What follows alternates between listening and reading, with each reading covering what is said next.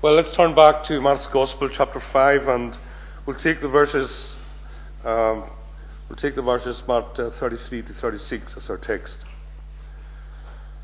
But the woman, knowing what had happened to her, came in fear and trembling, and fell down before him and told him the whole truth. And he said to her, "Daughter, your faith has made you well. Go in peace and be healed of your disease." While he was still speaking, there came from the ruler's house some who said, "Your daughter is dead. Why trouble the teacher any further?" But overhearing what they said, Jesus said to the ruler of the synagogue, "Do not fear, only believe."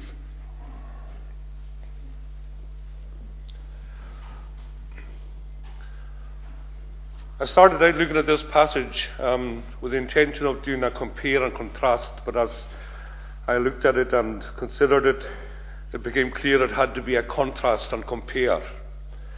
And what I'd like to do this evening is to contrast the backgrounds and the situations of the two people that we have here, the woman with the issue of blood and Jairus, the synagogue ruler, and then to go on to compare their faith and salvation.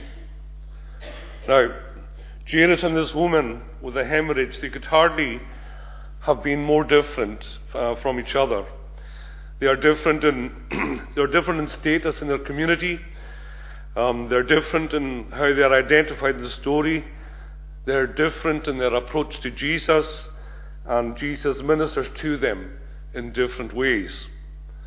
One is a poor woman, a social outcast, and the other is a powerful, well-off man.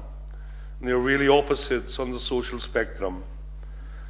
But we'll see how these two strangers from completely different backgrounds and situations are both searching for this man named Jesus, and we'll see how they have such a need to be in Jesus' presence and to be with him. So what I'd like to do, just briefly under three headings. First of all, to look a bit more closely at their various circumstances, and then to consider, secondly, the power of faith, and then finally to consider aspects of the joy of healing that they experienced. So first of all then, just to consider some aspects of their background and their circumstances. We begin with Jairus.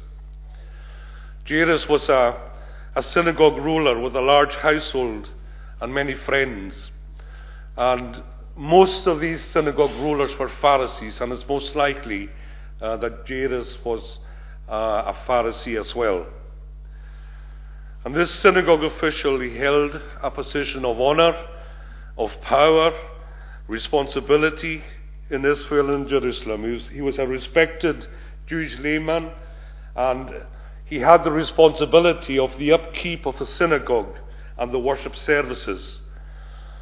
He had been chosen from among the elders, and he would decide who would be called on to read the scriptures, who would preach the service of worship, and who would keep order during that service. He was most likely wealthy, and most likely as well a man of influence within his own community. But we meet him here in this passage in a place where none of that mattered anymore. Jairus was in need. His little daughter was dying, and he came to seek out Jesus.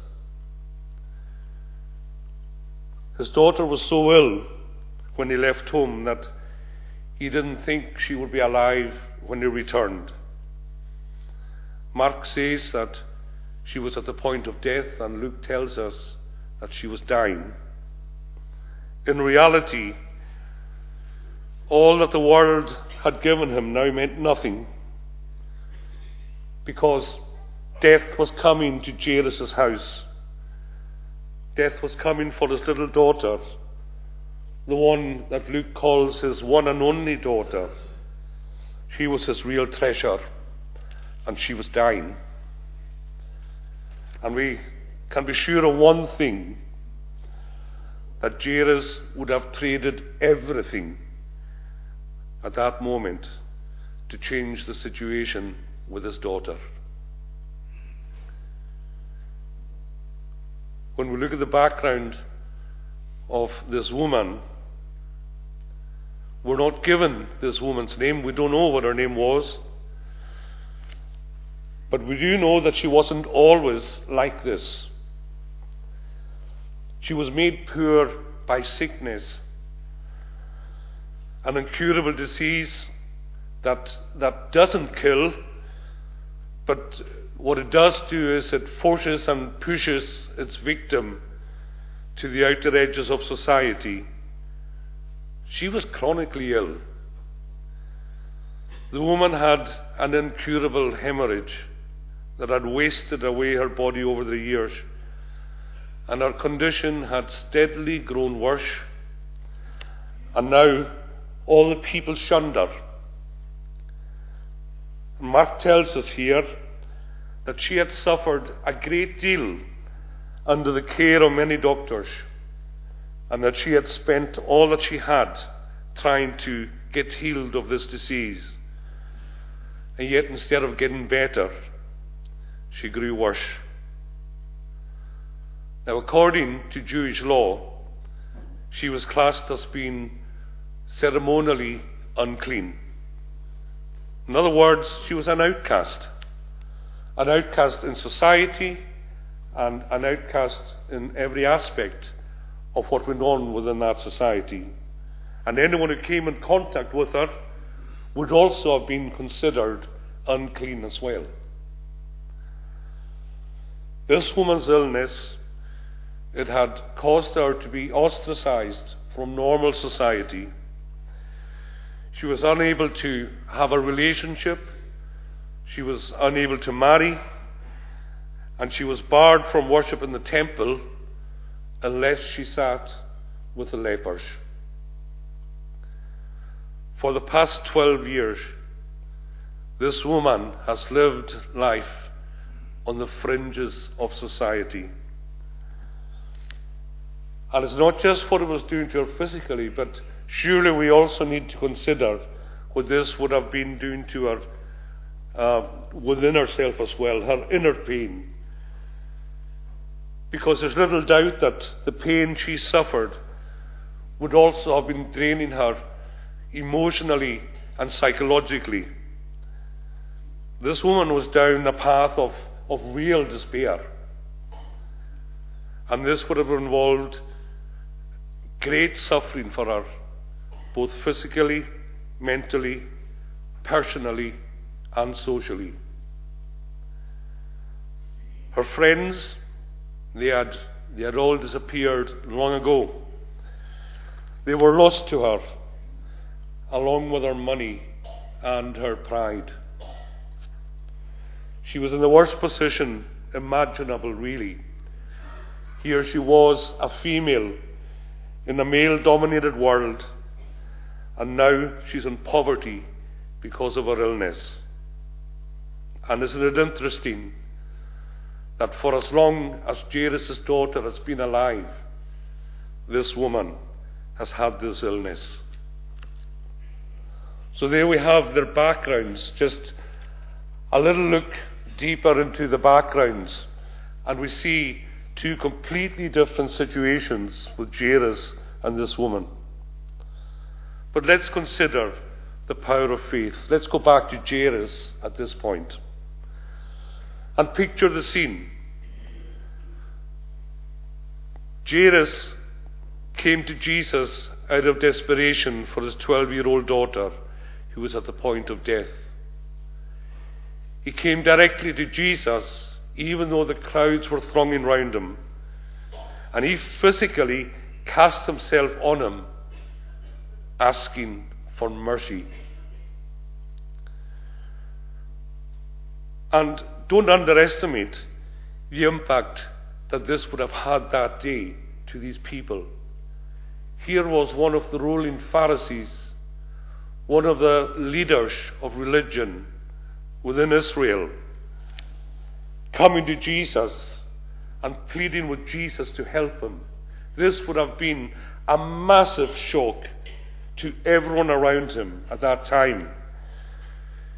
Because what Jairus had stood for previously was what the Jewish leaders controlled. And that also included a hatred for Jesus.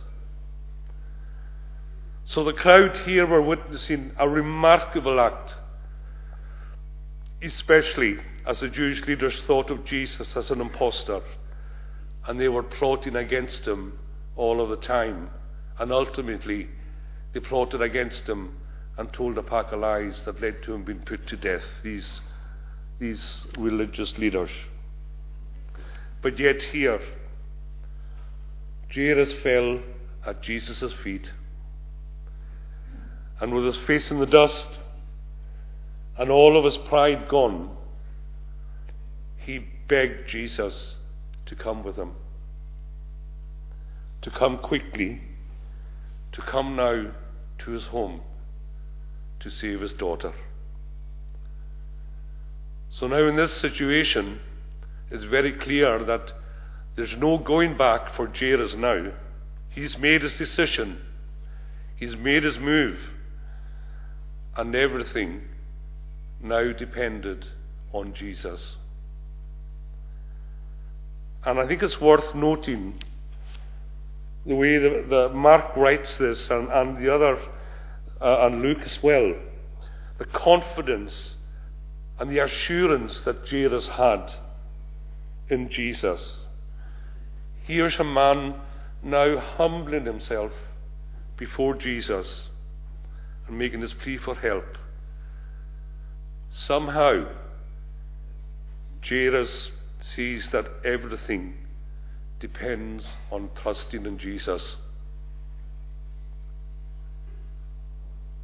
If we look now at the woman, this woman also made a very important decision. It was huge. She had also heard of this man, Jesus of Nazareth. She was determined to get to him. Now, the action she took was huge. It was monumental in her circumstances.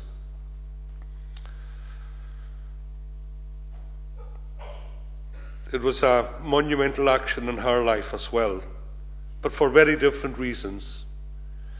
Because she had to make sure that she was well covered up. The very opposite of Jairus, really. She had to make sure that no one recognized her as she made her way through that crowd. Because she knew that if anyone did notice her, then she would have been pushed to the back and out to the fringes again and away on her own. And yet, like Jairus, she knew that this might be her only opportunity ever. And what a plan she adopts. She decides on a very different course of action from the very public profile of Jairus. And we're allowed to listen in to this woman's personal thoughts. And she keeps telling herself that if she could just touch his garments, she would be healed. And then what she planned to do was to slip away unobserved, and that nobody would ever know, and she would then get on with the rest of her life. That was her plan. We might ask that she do this way because she was an outcast. Was she too ashamed to ask the Lord to heal her? Or she may have been thinking, who am I to stop the Lord on his way? It was probably some combination of all these attitudes. We don't really know, except this one thing. There was faith. There was faith in there somewhere, and that's very clear. That's a key commodity. You must have true faith in Jesus Christ to be saved. Now, the promise of salvation does not say that the only people who will be saved are those who have a giant faith. And the promises of God they're not addressed to those who have a mighty faith, but God's promises are given to those who have a real trusting faith. You see, a little faith is faith. And a weak faith will lay hold of a strong Christ. Whoever trusts in Jesus, they shall not perish, but they shall have everlasting life.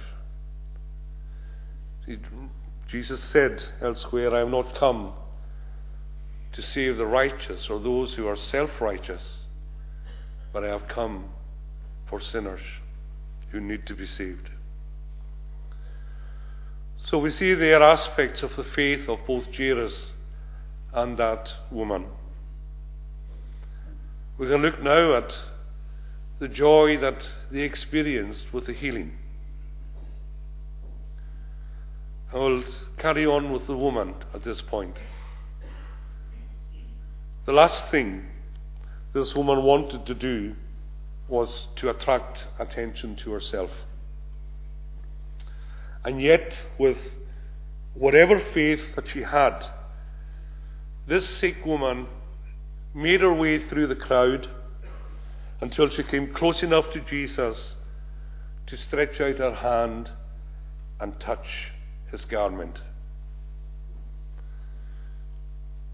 She had her plan, and she thought that she could do it her way, but yet, with only a glance from Jesus, she's on the ground before him, on her knees, trembling. Because the touch of faith was felt by Jesus, even with such a big crowd round about him. This was a special touch, and Jesus felt it. He felt it, and he asked, who touched me?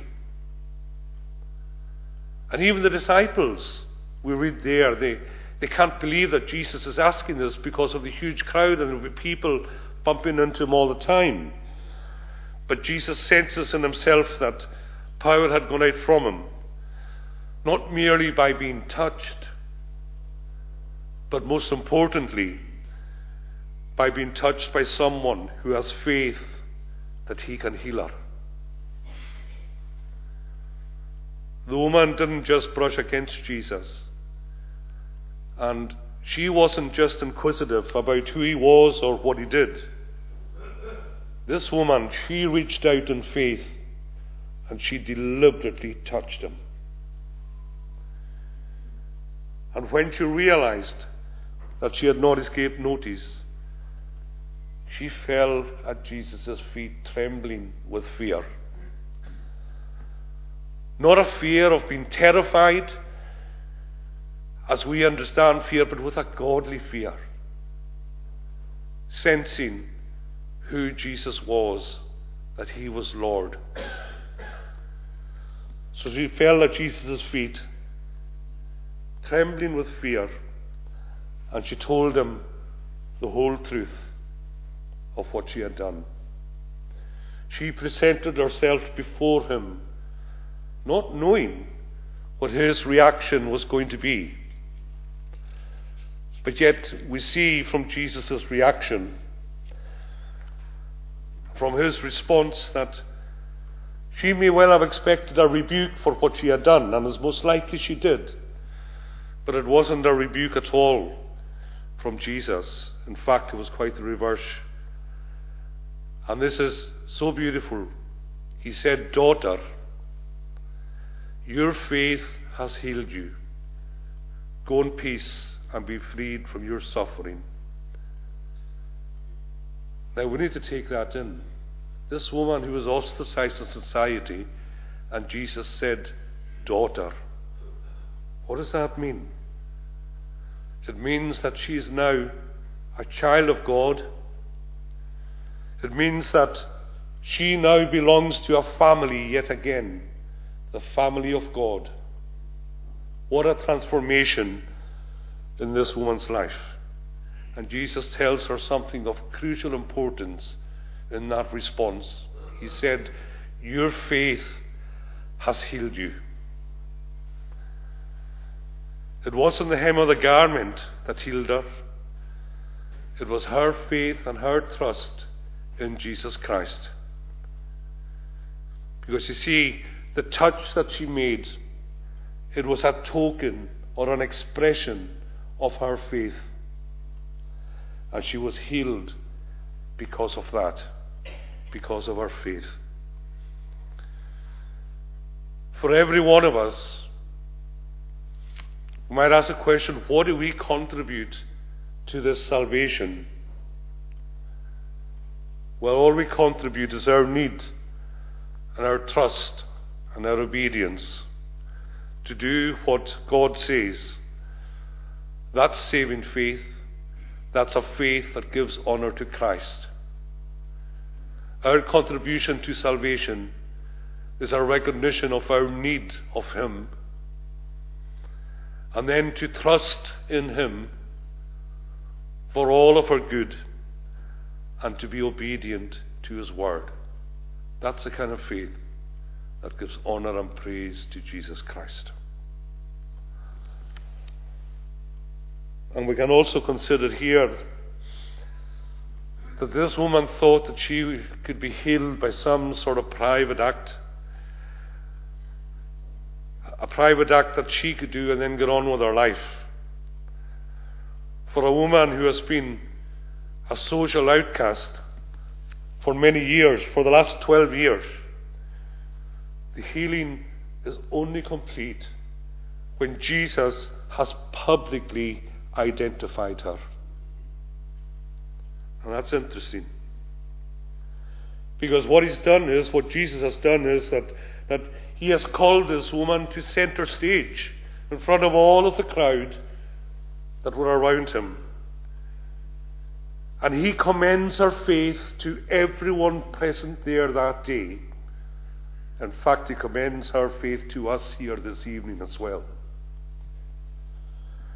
Declaring to everyone that she is healed and that she is cleansed.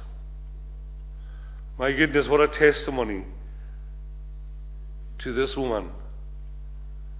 And what an example to everyone round about her that day and to ourselves here this evening. She's been taken from one position in society and now completely translated into another. As part of the community, as part of God's family, daughter, Jesus called her. And now here she is with Jesus as her Saviour because of her faith and her trust in Him. And it leaves me now to ask the question, what about you here this evening? Have you ever been in this woman's position? I don't mean having an illness or that she was an outcast in society. But what I mean is, are you moving through the crowd just now trying to get to Jesus? Have you started doing that, knowing that you need to get to Jesus to be healed for this salvation that you so desperately need? Perhaps you are working your way through the crowd. Perhaps it's just been for a very short time, moving towards Jesus through the crowd. Or maybe even it's been for a long, long time, but you haven't reached Jesus yet. Whether it's a short or a long time, it doesn't matter, because this woman knew that only Jesus could heal her. And you know that as well. And I can only plead with you to make a sincere effort, just like this woman did. You need to push your way through. You need to reach Jesus at all costs. You need to get to Him and reach out to Him and touch Him and grasp hold of Him by faith. Only He can save you, and give you eternal life.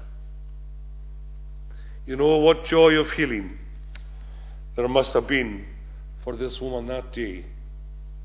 It must have been enormous. So we look to Jairus now once again. With Jairus, it's a very different story. As we know, he had already publicly made his desperate plea to Jesus to come at once to heal his precious daughter. But then, while they were on the way, we're told in verse 35 that even worse news arrived by messengers from Jairus' home. And they told him, "Your daughter has died.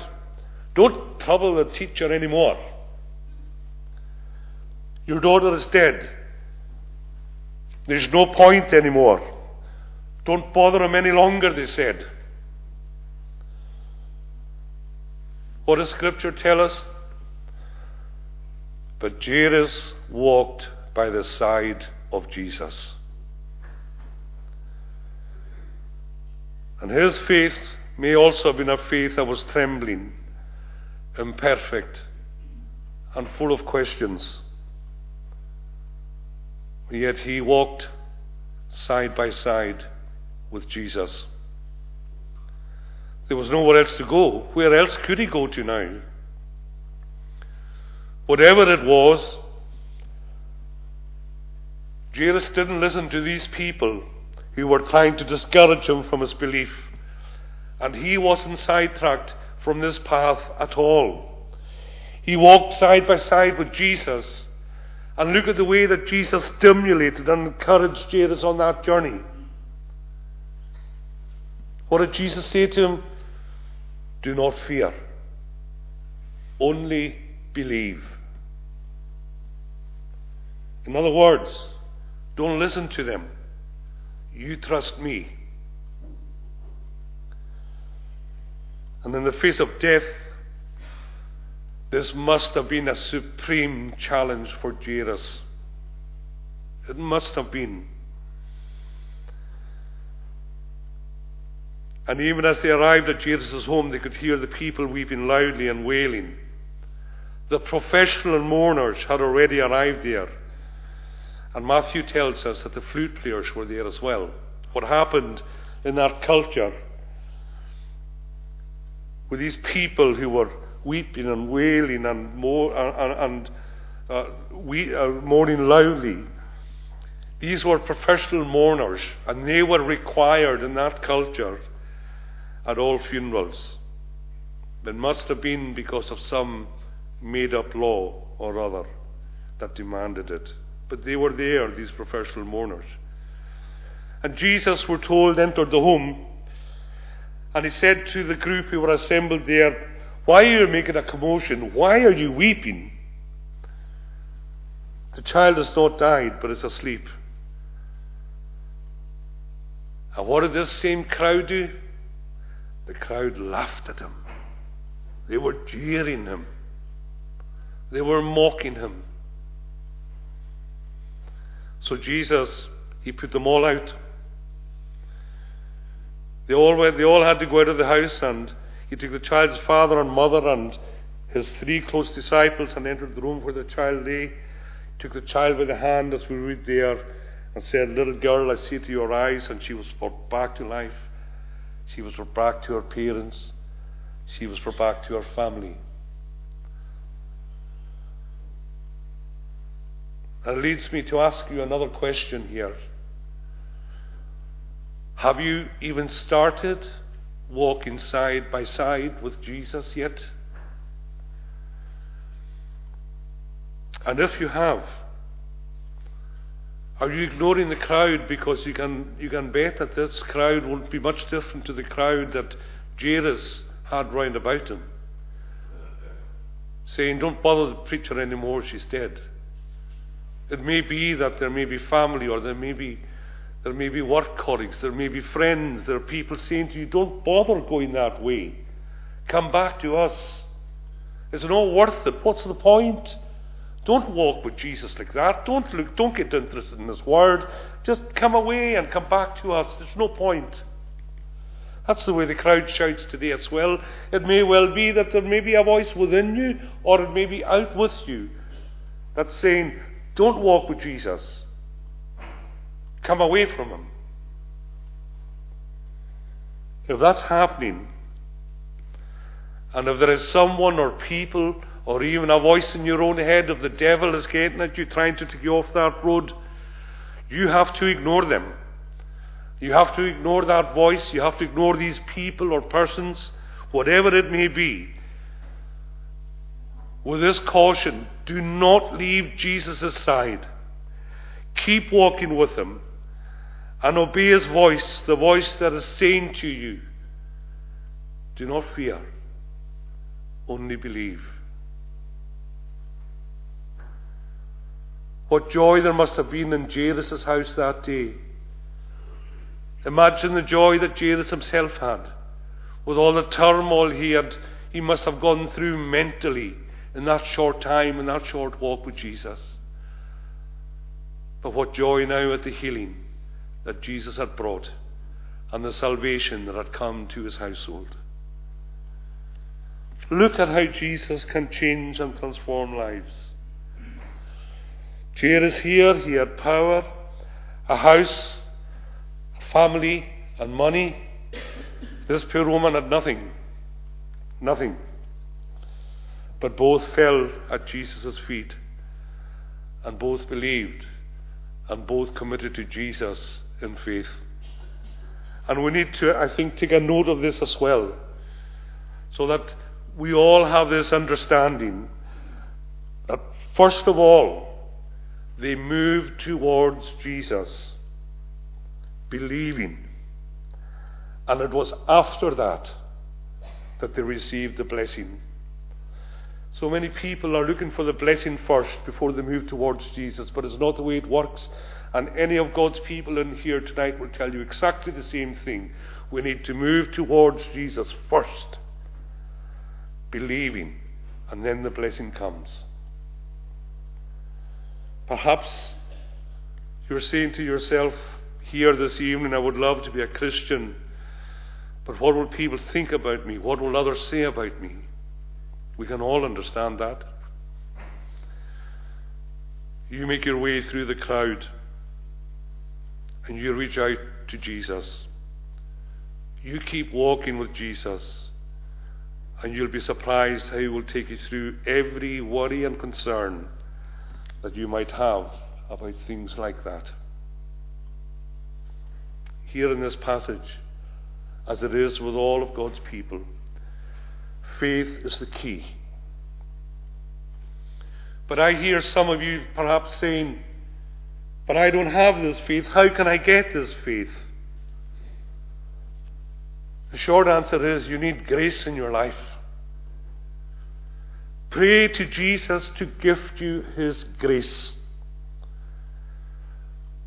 The grace of Jesus is an enabling grace. And it enables you to really believe. And it enables you to have a sincere and trusting faith. That's the starting point for everyone.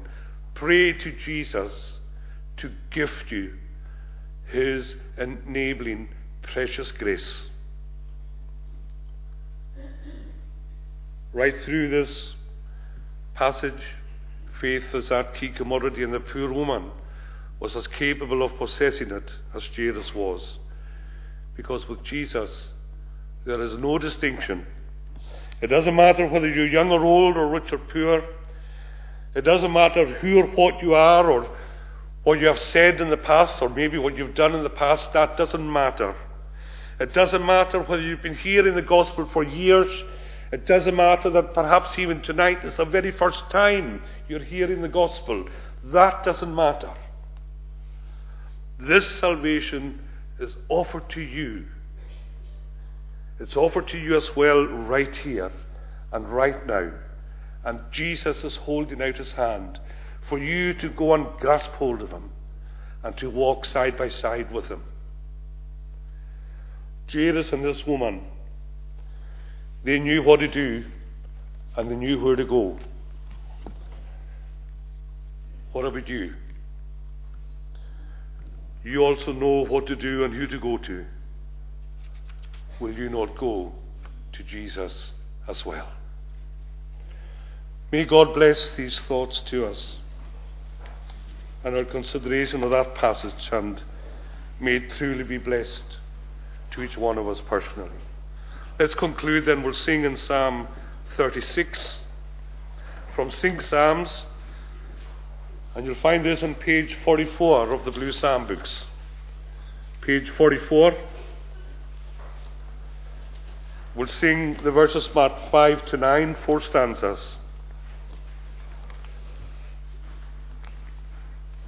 Psalm 36 from Sing Psalms on page 44, verse 5. Your steadfast love is great, O Lord. It reaches heaven high. Your faithfulness is wonderful, extending to the sky. Look at the words in verse 7. How precious is your steadfast love. That's how precious is your grace, O Lord. His steadfast love that is continually upon all of us beloved people. That's God's grace that has enabled them to put their trust and faith in Jesus. Let's sing these words with true thankfulness to the Lord. Your steadfast love is great, O Lady, gracious heaven high. Your faithfulness is wonderful, extending to the sky. Your righteousness is very great, like mountain I am seen. Your justice is like ocean depth, both man and beast your king. How precious is your steadfast love, what confidence it brings. Both high and low find shelter in the shadow of your wings. They feast within your arms and drink from streams of your delight. For with you is the source of life. In your light we see light. Now may the grace of the Lord Jesus Christ, the love of God the Father, and the fellowship of the Holy Spirit rest upon and abide with each one of you now and always. Amen.